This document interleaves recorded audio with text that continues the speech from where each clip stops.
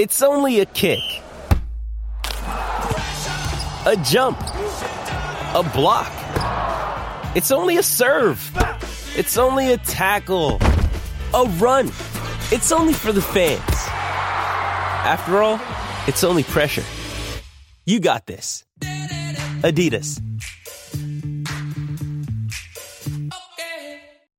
Mother's Day is around the corner. Find the perfect gift for the mom in your life with a stunning piece of jewelry from Blue Nile. From timeless pearls to dazzling gemstones, Blue Nile has something she'll adore. Need it fast? Most items can ship overnight. Plus, enjoy guaranteed free shipping and returns. Don't miss our special Mother's Day deals. Save big on the season's most beautiful trends. For a limited time, get up to 50% off by going to BlueNile.com. That's BlueNile.com. Another day is here, and you're ready for it. What to wear? Check. Breakfast, lunch, and dinner? Check. Planning for what's next and how to save for it? That's where Bank of America can help. For your financial to-dos, Bank of America has experts ready to help get you closer to your goals. Get started at one of our local financial centers or 24/7 in our mobile banking app. Find a location near you at bankofamerica.com/talktous. What would you like the power to do? Mobile banking requires downloading the app and is only available for select devices. Message and data rates may apply. Bank of America N.A., member FDIC. This show is brought to you in association with Ladbrokes for all your betting needs. With a new site design and great prices, it's our preferred bookie. New members can get a free match bet up to £50 when you sign up and use the code LAD50. Check on site for details at ladbrokes.com.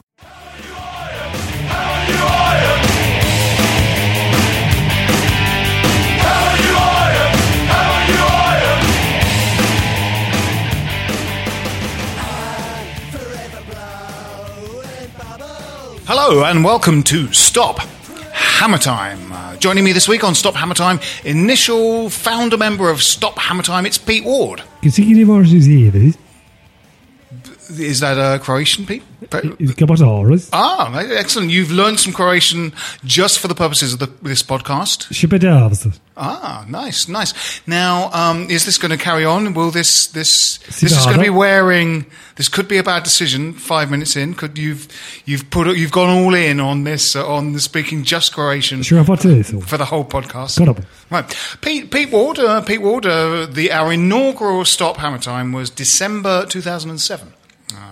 Kirbishley was the manager at that time. Things were dark days.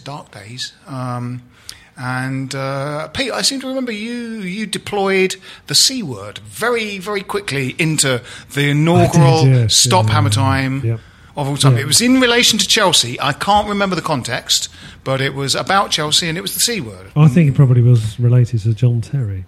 I think almost certainly. It has to be, doesn't it? It has to be. Costa, I mean, he's just... He's the same. It's taken over his role now. Terry's is on the way out. Extraordinary. I mean, it just bleeds down from the top. A team that's run by a man who you know, or is owned by a man who you know has had people killed. So you think that that's going to eventually trickle down? Also joining us this week, let's not get into talking about Chelsea now. Let's save that for the Chelsea podcast. They moan about how evil and bad their players are constantly.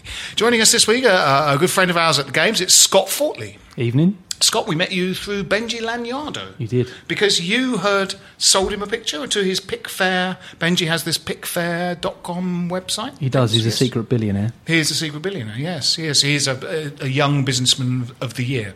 Definitely. This year, probably. Really? Or last year. Has he won an award, has he? No, he hasn't. I don't think he got a grant though, or something. Did he? Got a grant. Yeah, he's a wheeler dealer. I need to get one of those. He's a wheeler dealer. He is going to be a billionaire at some point. He made a good comment recently saying, he posted a comment that I said. He said we were in a pub and he had a pair of Great Britain gloves, and he's a Jew who lives in Tottenham that looks like a Muslim. Yes, and he made that quite public. But yeah, that was me. Yes, that was my comment. Not probably politically correct, but no, it's an observation, a good observation about Benji. During the course of this podcast, we'll talk about a game that's happening tonight at Leicester, about which we can only speculate. Well, we can get a live It hasn't started yet. No. We can imagine it. Well, we've got the team lineup, so we can talk about that. Yes. But we haven't been with you for a couple of weeks, so we've got 2 games of football to talk about. We have the Newcastle game and the Manchester City game. And so all very positive, all a lot to talk about, very exciting. We can talk about the way and manner in which it could all go wrong. Yes, indeed, we should. Probably speculate. I've got a few theories. Yeah, so we'll talk about that later. Let's talk about those 2 games. So there were the Newcastle game and the Manchester City game. I mean, the transfer window had just closed. Slammed shut when we did the last Has podcast. anyone ever had their fingers caught in the transfer window when it's been slammed shut? In a huge metaphor meltdown. Man United didn't they? Yeah. Surely that was the fingers caught with the whole De Gea thing. Well, that was a Spanish transfer window, wasn't it? Berahino didn't get his move. He had his fingers trapped by Tony Pulis. He's still hanging from that window. So we were very excited about the transfer window. We felt it had been good. Obviously, the midfield with Antonio and... Charlie Austin was stuck behind the window, banging on it, trying to get out of Queen's Park Rangers. He's still in there. He's slammed shut, and he was... Let me out! Yeah. Back in the Premier League. He removed the bandage from his knee, though, just in case. Yeah. He is trapped in the double glazing of the transfer window. He is in an airless vacuum. He's in an airless for the window vacuum to eventually blow. Yeah. Maybe argon will cure his knee. That's the gas. Argon is the gas that's in between. Argon will cure his knee is a potential title for this podcast. Yeah. We'll get our secretary to write that down. Jane, could you write that down? Argon will cure his knee. So then a couple of these guys trickled out onto the pitch for the Newcastle game. Didn't play everyone straight away. Jelavic didn't get a look in that game. No. Antonio didn't play in that game. Moses did, though. He certainly did. What a good that's certainly in the top 4 West Ham debuts I've seen. Yeah, he's a beast, isn't he? He's a very clever, knowing sort of player. When I went to that game we played at home against Stoke last season, he was just very smart and winning free kicks. And I'm surprised. It's sort of a bit odd, really, the whole thing about loan players, I think, as well. They could do with him. They gave him precisely. So they give him a 4-year contract, and simultaneously he signs on loan with us in the same way that Jenkinson was given a 5-year contract by Arsenal. So they become these professional, bankable players because they're making a profit with the loan fees. Yeah. We pay the wages. But to stop the top 4 teams from having Victor Moses or Jenkinson. Well, it feels like Victor Moses has been around for a long time. Yeah, he's not very old, is he? It feels like he's been around for 7 or 8 years because he's played for so many. He played for Palace. Wigan. Went to Wigan. Wigan. Played for Palace. Wigan. He was bought by Chelsea. He's been then loaned to Liverpool and Stoke. Yeah. So he's played for all of those teams. We've been aware of him and how good he is for what feels like 7 or 8 years. And the guy's still like 24. He's like, he's a bit older than that, isn't he? I think he's 24. I think he's like 24. Yeah. It's extraordinary. It's extraordinary. So he's really young, fit, great, and it's fantastic. He was great in that Newcastle game, wasn't he? What I liked about him is that probably something we'll come on to talk about. Really, is that it didn't take him long. I mean, he was quite happy to take the piss out of their right back. I was sitting in Chav Corner. I don't get to many games, but my mate Penners got me a ticket or a spare, or upgraded his daughter's ticket rather. Did you have to go in drag? No, but I put my shoes on my knees and I was fine. Right. Oh, you a small. You went as a small girl. Yeah, I'm quite effeminate anyway. And it didn't take long, and he just did this one little trick where he almost was in no space, and he just turned and just absolutely roasted they're right back. And he did that on a number of occasions. And bear in mind, Janmaat was probably one of their best players. That's right. They were really shit. But he's their most dangerous player, and he's their right back, even at the weekend when they played against, when they were really hopeless, even more Yeah, hopeless. who did they have at the weekend? He was the one player who had the one shot. Yeah, Watford, didn't they? Watford, that's right. I think that's just Moses' game, though, isn't it? And it feels churlish to be so disparaging, but that sort of... He did everything in about the first 20 minutes of that game that Matt Jarvis failed to do in 3 years. Everything that Matt Jarvis did on his Norwich debut. Yeah, that's right. Yeah. Well, actually, he got into the box at the weekend, which he never did. Liverpool. Against crazy. Liverpool. Yeah, had a nosebleed. Yeah, I certainly, I want it to work out for Jarvis. Yeah, I want players. He's for a long time has needed to move somewhere else. Yeah, something to move on. Yeah. He still seems like a nice bloke, though, so you can't hate him. You don't want to give him abuse, do you? But interesting, though. We signed 4 players in the transfer window. All look very good additions. And Newcastle signed 5 players, all completely unknown to us. I mean, apart from Victor Moses, who knew who Payet was, who knows who Antonio is really, and who knows who. Who else did we sign? Deadline day. Obiang Song. Song was deadline day. Yelovich, we know that, but they've signed a load of players, Newcastle, and they just are not gelling. That's exactly what I was about to say. But what's happening now every season with every club is that 4 or 5 completely unknown foreign players come and play and wear the shirt. And I find it the same with West Ham, really. Is that every season you don't quite know who these guys are. No. It turns out that so far, a bit like last season, it's been an amazing... It was probably way in excess of last season because of the away wins. It was a bit like last season's shocking start where we kind of end up in the top 6 of the table. Yeah.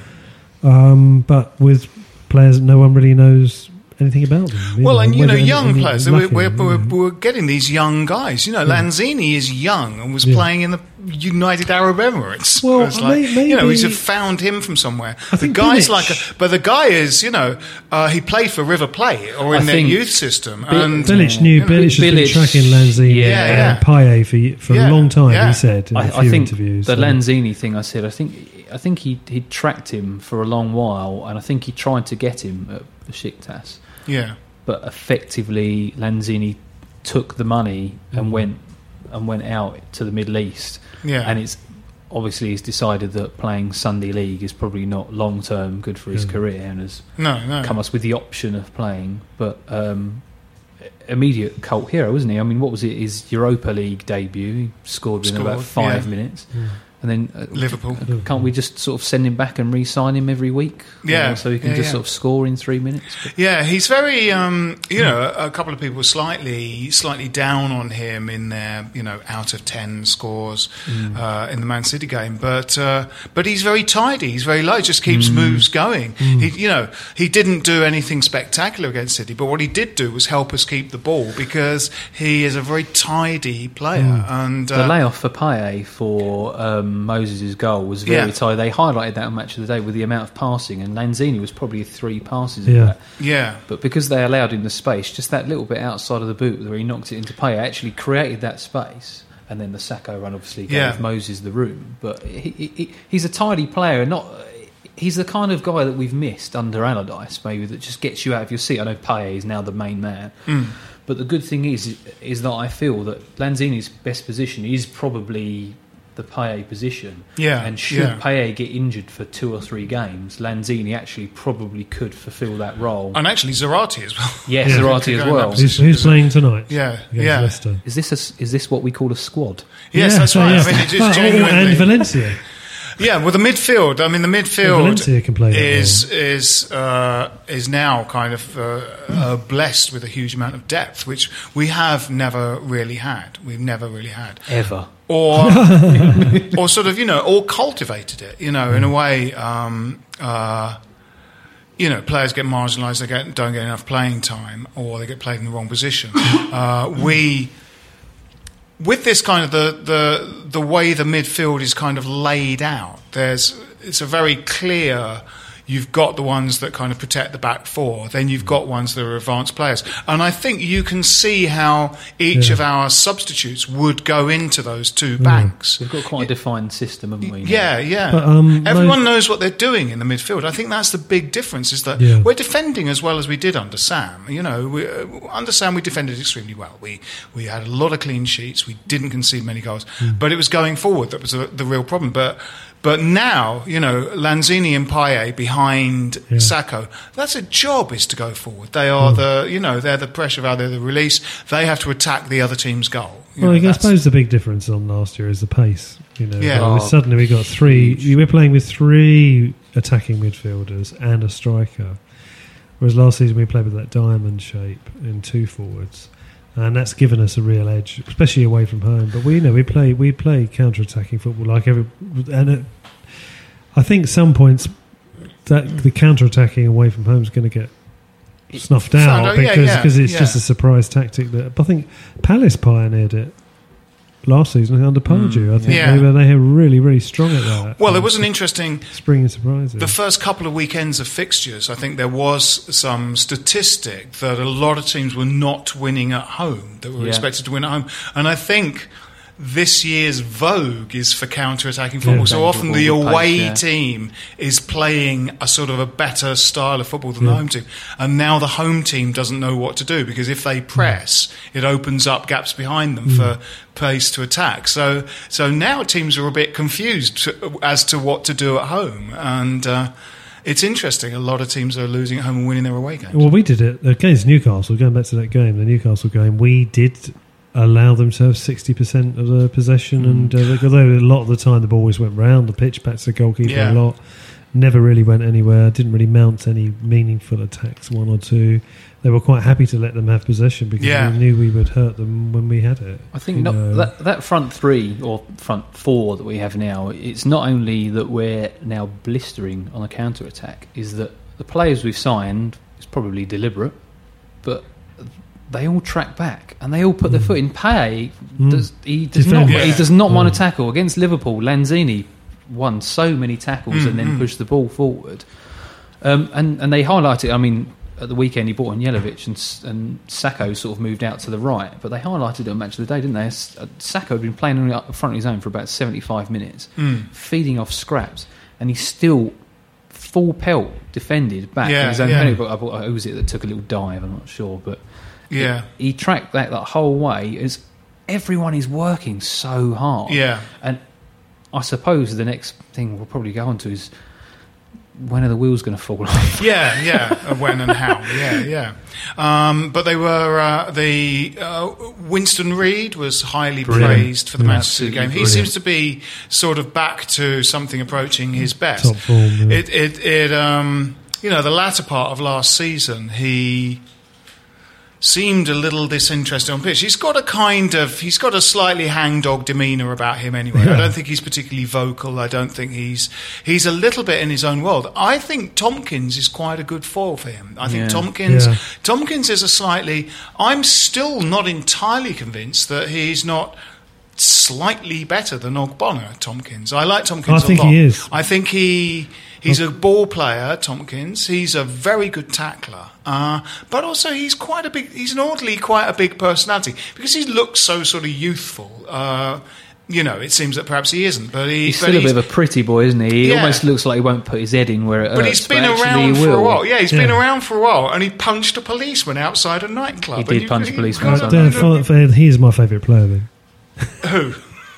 For that reason. Yeah, absolutely. No, I think he's one of our. But I think he's good. But I think the Reid Tompkins combination is good. I think. I think so. And Ogbonna, I like the look of Ogbonna. I think he's really solid. But I think Tompkins deserves to be first choice behind Reid. That Olympic thing was obviously atrocious for him. He had such a good season in the Championship, and it really knocked him off his pedestal for quite a while. Yeah.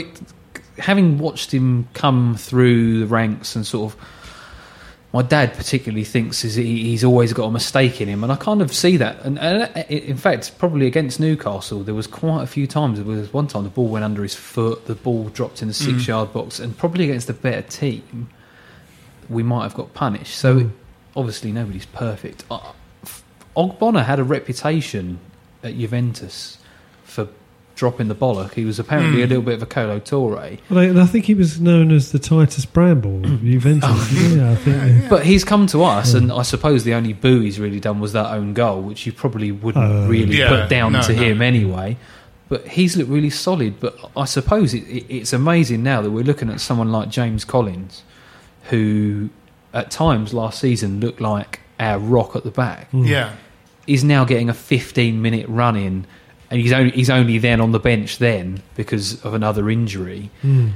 Yeah, I suppose. I mean, the deal for Ogbonna, it must have felt that he's got to go straight in, because he came from Juventus and he's in the Italian national side. It cost a lot of money. Italian national side feels that he's got to. There are certain players that feels they've got to go in, and obviously Payet, and obviously that's borne out by everything Payet's done. I don't mind him being in the team, Payet. No, I think he's proved enough.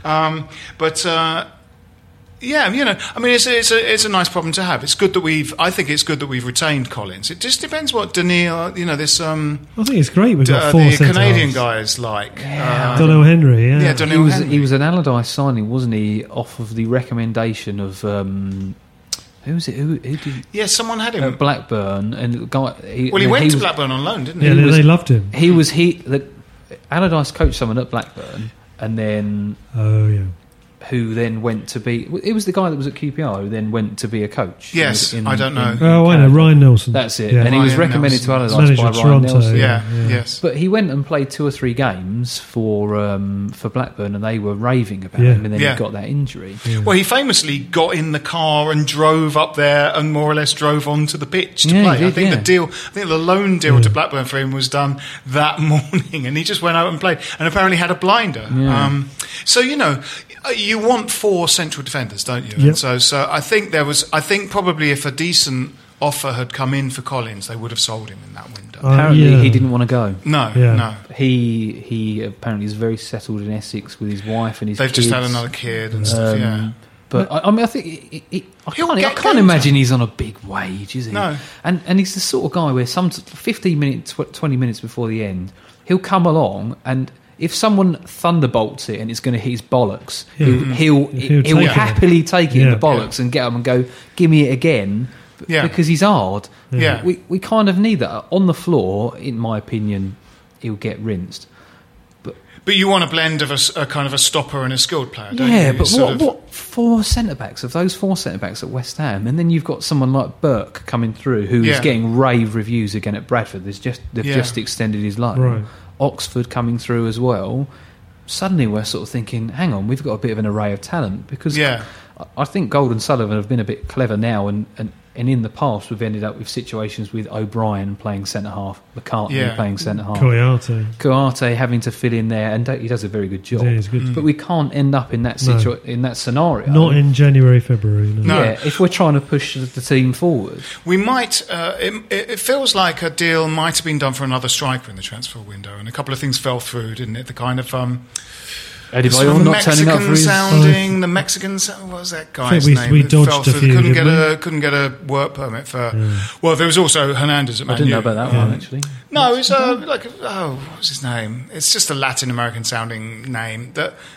I've just forgotten the name. The deal fell through, work permit, I think, or something like that. Fell through, was from a Spanish club. Can't remember. But also, Hernandez, Adebayor. It felt like they might want another sort of striker, but Carroll's coming back, and Jelavic is our Carlton Cole, and Valencia.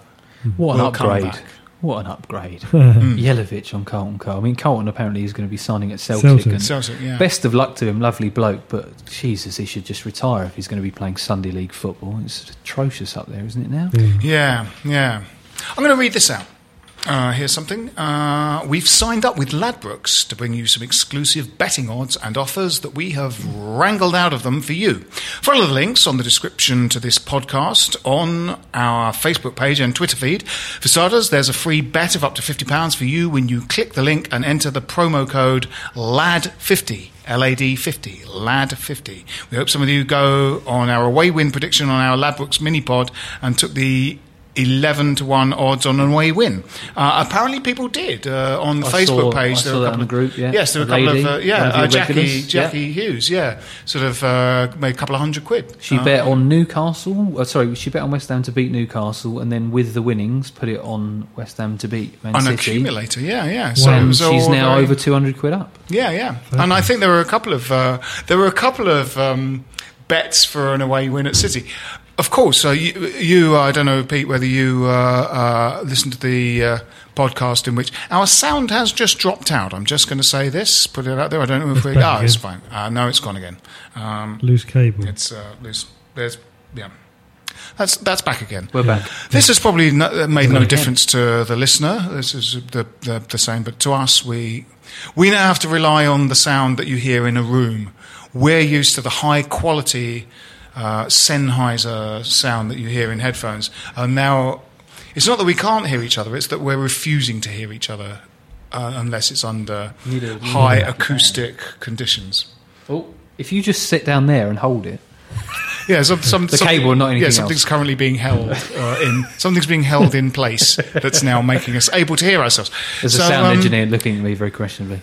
You lads, Pete, you probably didn't hear my prediction, as we always do predictions at the end of the thing. My prediction was Liverpool 0, West Ham United 3. You didn't put any money on that, did you? Didn't put any money, yeah. Because that would have been about 80 to 1. You used to work for Sky, the betting side of Sky, didn't you? Yeah. Yes, I won quite handsomely the other week as well. Did you? Interesting. Scott betting man? Not really. No. Just quickly on that, after the game... after the Liverpool game, I was listening to the podcast. Sometimes I'd still like to catch up. And I was walking down Duke Street in Chelmsford. If anyone knows Chelmsford, that is the main street which Duke's, the nightclub shithole, was on. And I was just walking past the bus stop, and they came to predictions about the Liverpool game. And obviously a pan round pessimistic. And you went, yeah, we're going to win 3-0. And immediately I just smiled, thinking, at that point he had no idea, did he? No, that was no idea. That was the continuation of our away jubilation. And immediately as that happened, you must have been just sat there with a smug look on your face. Well, we just lost 2 games at home as well. It was a completely pointless guess. There's no expertise on my part at all. Maybe your prediction was a premonition, or it had some effect on the game. I'm going to have to listen to what I predicted for the Man City game, because I basically just say something stupid after the people that know what they're talking about I might have predicted a win for that. So I think we've dispensed with those 2 games. Leicester tonight is on, though. Pete, you had a look at the team selection. It's incredibly strong, isn't it? We've got a strong team, yeah. We thought Randolph would get a running goal, but it's actually Adrian. The only changes are Collins, Zarate and Carroll for Reed. Sacco, Carroll for Sacco. And Payet. Zarate for Payet, yeah. And Leicester have made a lot of changes when put their second team out like they did in the last round. So interesting. We'll lose. We're fielding a very strong team. Yes, that's right, we'll lose. We're fielding a pretty strong team for that. Yeah. Yes, interesting. I mean, we do have a lot of strength in depth, but that is a lot of first team. It's a sign they want to take a cup tournament seriously, and we could have a run and win a tournament this year. Well, he came in for a lot of flack for playing that sort of weakened team just before the Arsenal fixture in that game that we lost. I don't think that's a problem. I think we didn't want to be involved in that tournament this season. No, absolutely. And I think it was really good. It was fun in the summer, and it's probably sharpened up quite a lot of players. He got a chance to look at some players, didn't he? Because there's a new manager just arrived, and you're immediately into a tournament. And I think that was a no-win situation, but it did, on the plus side, give him the chance to look at some players. Like, I think he, playing Lanzini in the European tournament, he got a look at him and went, "Yeah, you're my boy." Oxford as well, got a chance and did really well in that Arsenal fixture. So it was sort of it was so all, well in the all Leicester game. Doing. But I think that's done us a lot of favours, and we got out of it at the right time. Yeah, and you can already see you can see the effect it's having on I think Southampton probably just as well out of it as well. Yeah, it's a terrible tournament to be involved in. Are they talking about a third now? A third tournament? Yeah, a third tournament, European tournament. Are they some crappy third? Well, if it was a knockout, it'd be fine. I mean, I think just what you need is a proper knockout tournament, not this stupid league table. Yeah, I wouldn't be too against one if they made the Champions League maybe for the top 2 teams, the Europa League for the next 2, and then maybe the following 2 go into what is the Europa League now. Yeah, it's just embarrassing. You can finish 4th in a league, scrape into 4th, which in Premier League is amazing, and the next year you could be European champions, and then in that year, what Dortmund got to the final, didn't they? And that year they ended up finishing 9th or something stupid. Yeah. And the Champions League is so shapeless as well. It's like, who gives a fuck about those mini leagues in the first part of it? No one really, teams lose the first 2 or 3 games, but they're the two best teams in that mini league, so they're going to go through. There's no sense of tension in it. Some genuine kind of knockout tournament would be a lot of fun. Teams would field their best nights, and you'd have things that are a bit more like those European nights we remember in black and white when we were kids. Liverpool used to win it. And stuff Yes, Pete and I, obviously, not talking about you, Scott. You can't remember this morning. What was black and white TV? Yeah, that's right. What was the first game you sort of really remember, Scott? Scott is young. I'm not young. I'm going to say that now. Well, younger. I'm approaching 30. Yeah. The first game I remember, which I think was the first game my dad took me to, we drew 3-3 with Sunderland, and that's about all I remember. I think I was about 6 or 7. I think Hutchison was playing for them. Oh right, yeah. Is that you did play for Sunderland? I think he did. Yeah. It was a pretty exciting game, and I think I was in the Centenary Lower.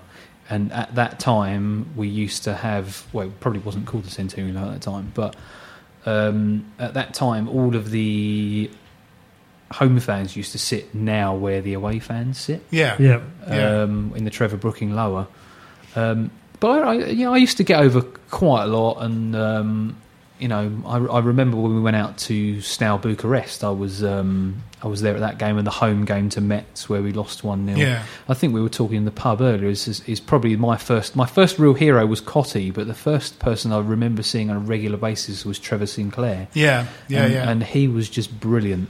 Yeah, he was fantastic. It was the first year. I think that was when we signed, when we didn't have the sponsor. Was that season? That was. Yes, it was the pony shirt without a sponsor. I've got one of them. Yeah. That was an apt description of our team at that time, wasn't it? Pete, when we were working on the Jack Doherty show, it was 1998, and they were doing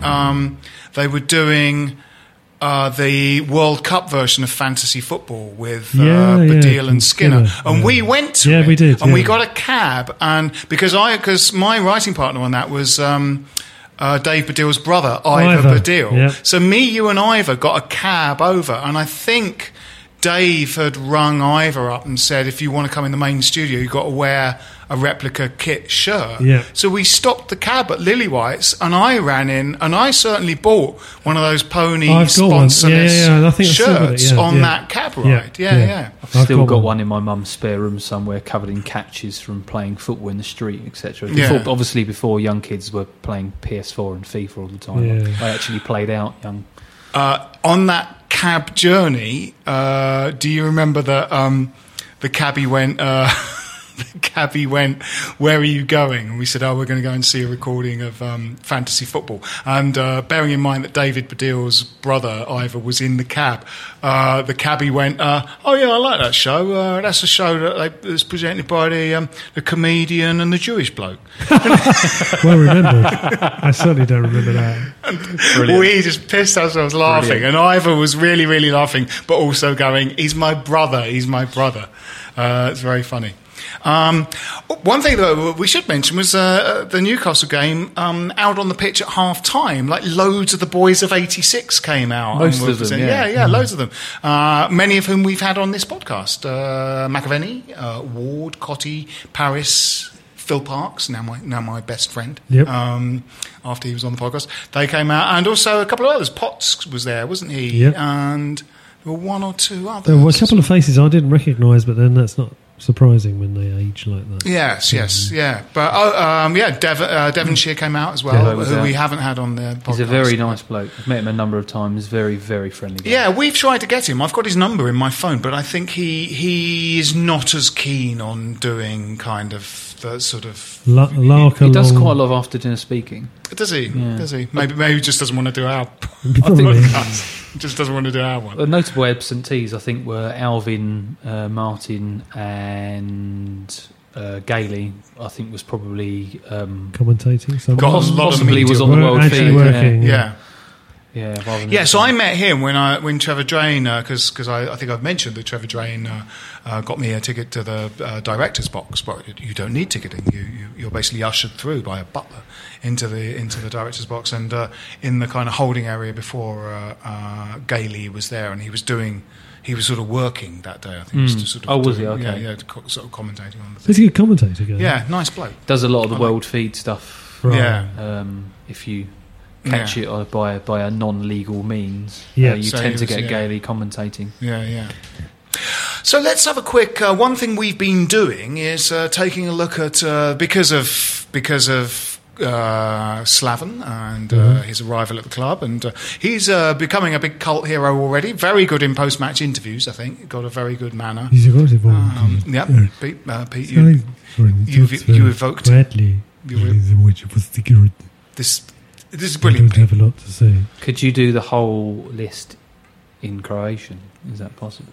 Maybe you better sort of translate once I've... Yeah, you read out. So, but the Croatian music scene is now of interest to the podcast, and we're interested in the Croatian top 10.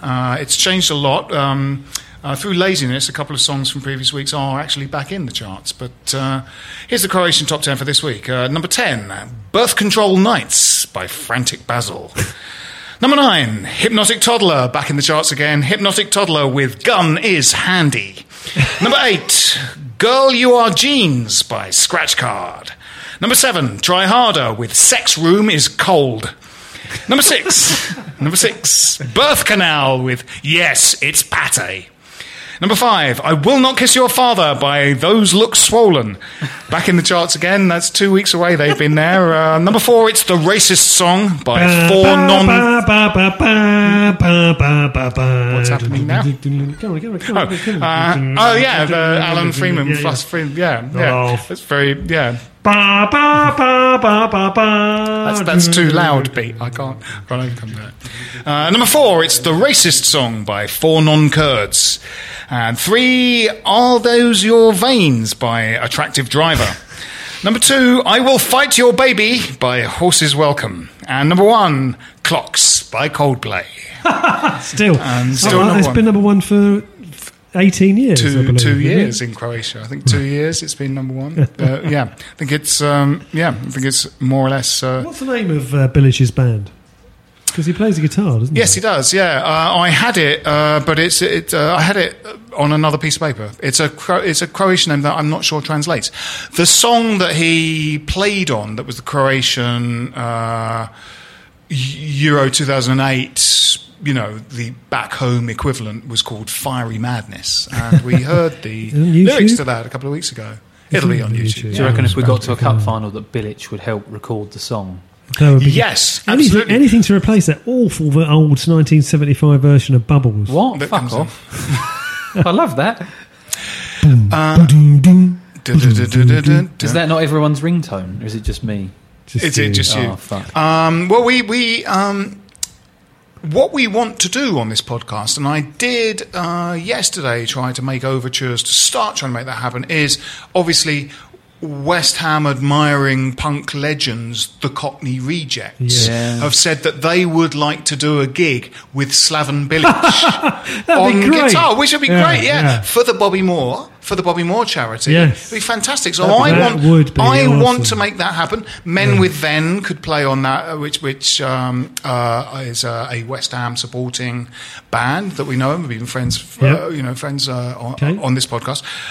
That should happen for the Bobby Moore charity. It'd be great. Of course, we know Slaven listens to this podcast because he listens to your predictions and gets the scores right. Gets the team to score that many goals. So, Slav, make it happen. Yeah, it must be 3 now. It must be 3 goals now. Don't try harder now after break. We have scored 1. Phil says we must score 2 more. Yeah, you must score those I think goals. you got it there. Yes. Yes, we're not talking about the Manchester City game. We haven't talked about the City game, have we? Because we don't believe it happened. No. Maybe we should just ignore the Manchester City game because I think we sort of were generally. I think a lot of the same notes apply to the Newcastle game in a way. We different style of play. We did a lot of. Oddly, we did it. As we've said, we did that huge amount of kind of soaking it up in the Newcastle game, which was quite odd, and on the face of it, slightly worrying. But actually, they were so toothless that we could happily just let them play in front of us. They were shit, yeah. But as you said earlier, Scott, the build-up for the first goal that Moses scored against City was one of those count the passes, kind of Olay type 15 passes, and then we scored, and that was early. That was kind of early on in the game, and we had the confidence to try and keep the ball against Manchester City at their place for the early game, and then the second half was quite backs to the wall. I think we did ride our luck quite a lot. Yeah, 25-30 minutes we were getting absolutely battered. And City, I think, has some amazing statistic. Like 32 shots or something like that. Yeah. We had 8. I think we deserved it on our first. We were so bold in the first half in that we weren't just hitting them on the break in the first half. We caught them cold. We came out of the blocks the same way we did at Liverpool.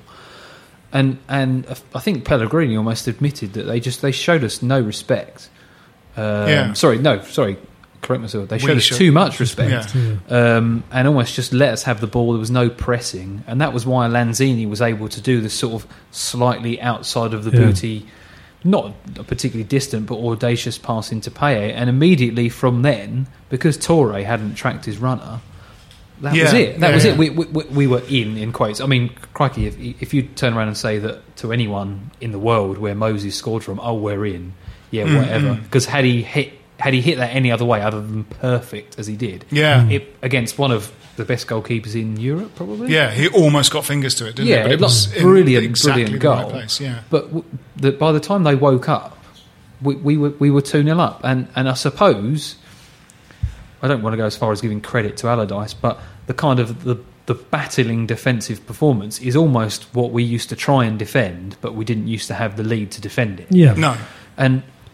Well, when I think that breakthrough game a couple of seasons ago against Chelsea, when Mourinho accused us of playing 19th century football, when we turned around that sort of terrible start, that's where that kind of battling defensive it was a siege mentality kind of kicked in, and we were able to sort of like fight our way out of those situations. We had no.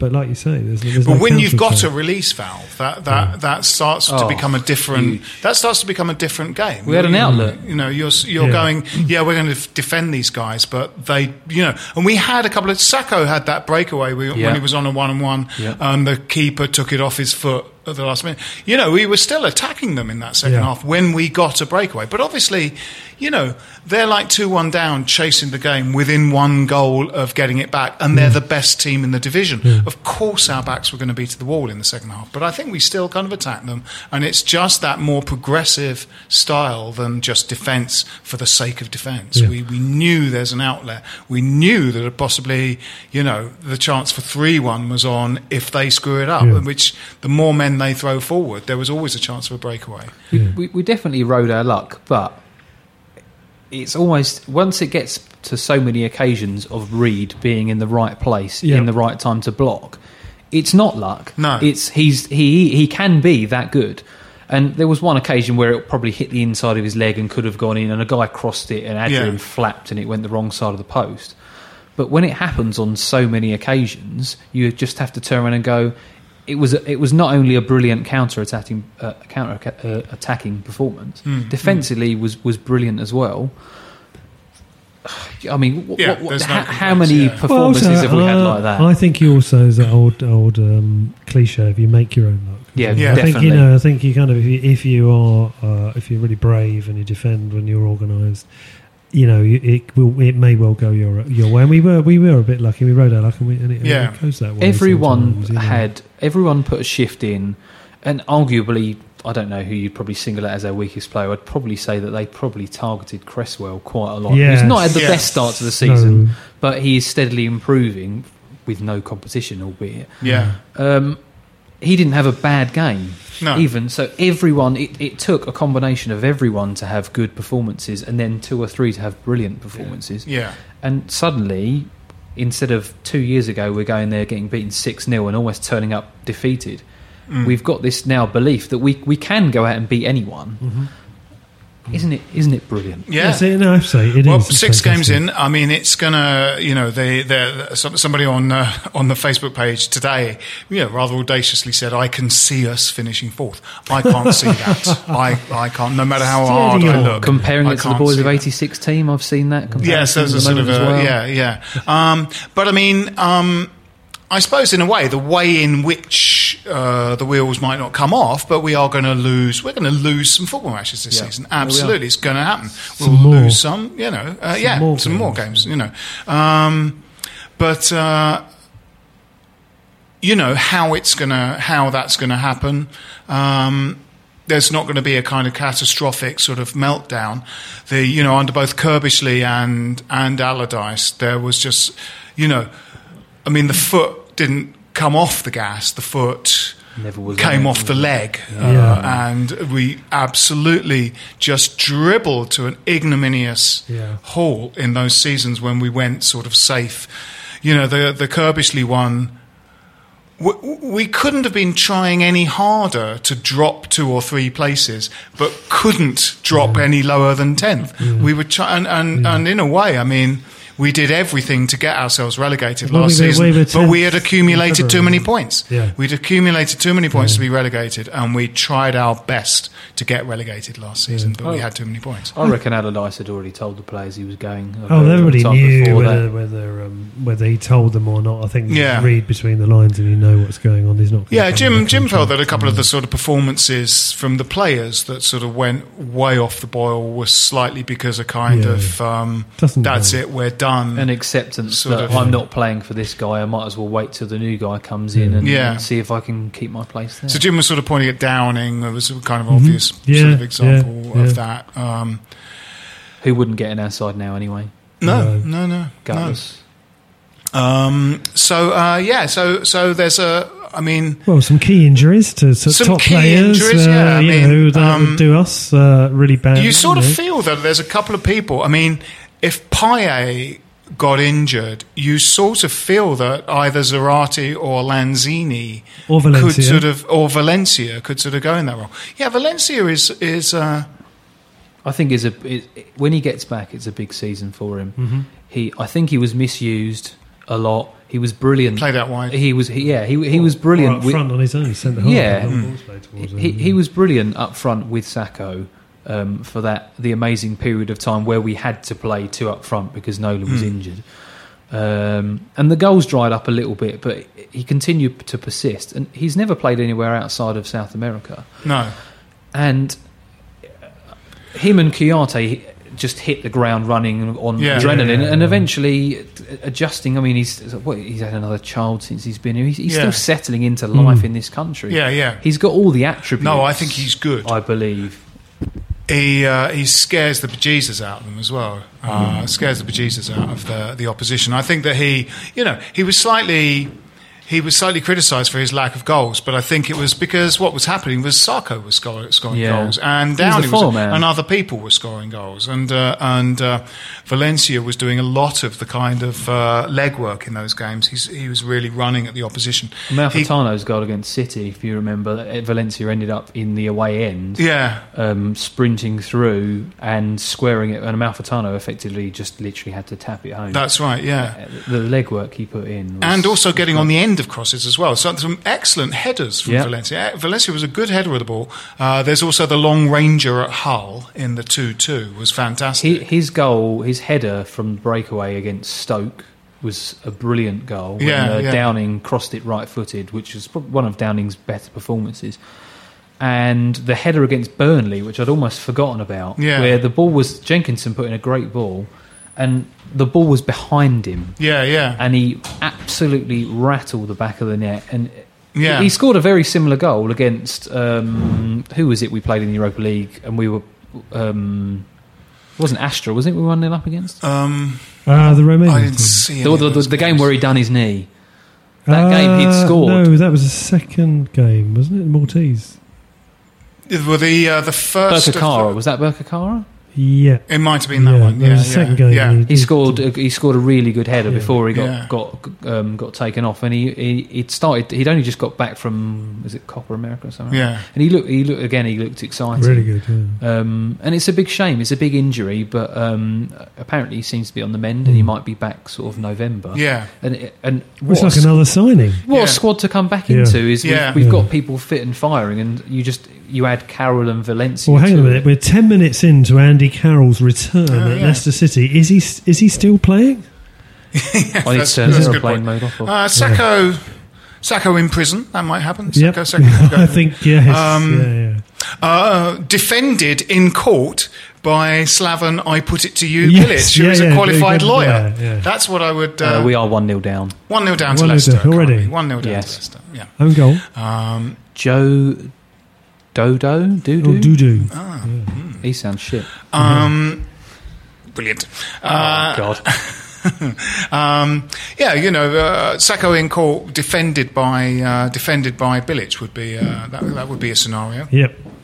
Bilic does some pro bono work for ISIS. Does he? No, that's I'm envisaging ways in which the season could fall apart. Or in January we just decide to sell Payet and Sacco and Bilic gets signed by Chelsea, takes over from Mourinho.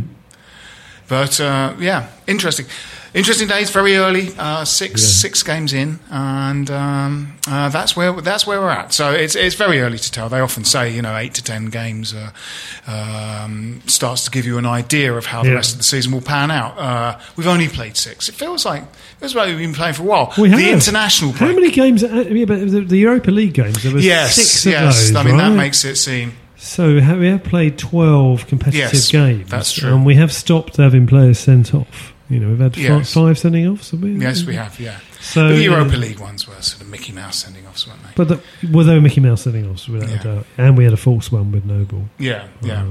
All very encouraging at the moment, and I think lovely. I'm slightly sort of padding to say goodbye because Scott's just popped out for a week, but he's back now, so he's back just in time to say goodbye. Because I think predictions for Norwich. Predictions for Norwich at the weekend. Can we not predict a comeback against Leicester yet or not? Yeah, I would. I would definitely predict a comeback against Leicester this evening. Carroll hat-trick? No, I wouldn't go that far. Predictions 3-2. 3-2 tonight. Okay, 3-2 tonight. I'm going to go 2-2 tonight. 2-2. Isn't it got to be finished on the night? No. It's got to be finished on the night. I think it has, yeah. 2-2. We don't want extra time and all be tired. 2-2 and we win on penalties. 2-2 and we win on penalties. I can't do the same, can I? I think we're going to win 2-1. 2-1. Okay, I'm sticking to 3-2. 3-2, 2-1, 2-2, win on penalties. Okay. And for Norwich? I think the Norwich game, I would say, I'm going to have to stick my neck out here and say 2-0. 2-0 to the Hammers? Yes. Scott? Is it pessimistic? I'm going to say 1-1. 1-1. I'm going to say 1-1. Obviously, Jarvis can't play against us anyway, but I just think we look so good on the road. We're still working out how to be the team that has more possession and win a game. Be great. Very good point. Be great if we could overload them and win, because then our confidence would through the roof. They don't have any forwards. They've got the advantage in that Jarvis won't be playing for them. So that's a huge... But they also don't have a recognised striker in their Nathan squad. Redmond is a good player. He's a very good player, but they have no penetrating forward. West Ham United 1, Norwich 3. I'm going for. You get. Yeah. It's rational. I'd like to add that my 2-0 prediction will include a goal by Adrian. Oh, interesting. Stick your free bet on either one of those. Yeah, absolutely. Put your bet on that. All right. Well, that's it for this week. This week I've been joined by Scott Fortley. Thank you very much. And Pete Ward. Come on, you. Come on, you Irons. This show is brought to you in association with Ladbrokes for all your betting needs. With a new site design and great prices, it's our preferred bookie. New members can get a free match bet up to £50 when you sign up and use the code LAD50. Check on site for details at ladbrokes.com. This is a Playback Media production served to you in association with Why Not Think People. Sports Social Podcast Network. Hey guys, it is Ryan. I'm not sure if you know this about me, but I'm a bit of a fun fanatic when I can. I like to work, but I like fun too. It's a thing. And now the truth is out there. I can tell you about my favorite place to have fun. Chumba Casino. They have hundreds of social casino style games to choose from with new games released each week. You can play for free anytime, anywhere. And each day brings a new chance to collect daily bonuses. So join me in the fun. Sign up now at ChumbaCasino.com. No purchase necessary. VGW. Void where prohibited by law. See terms and conditions. 18+.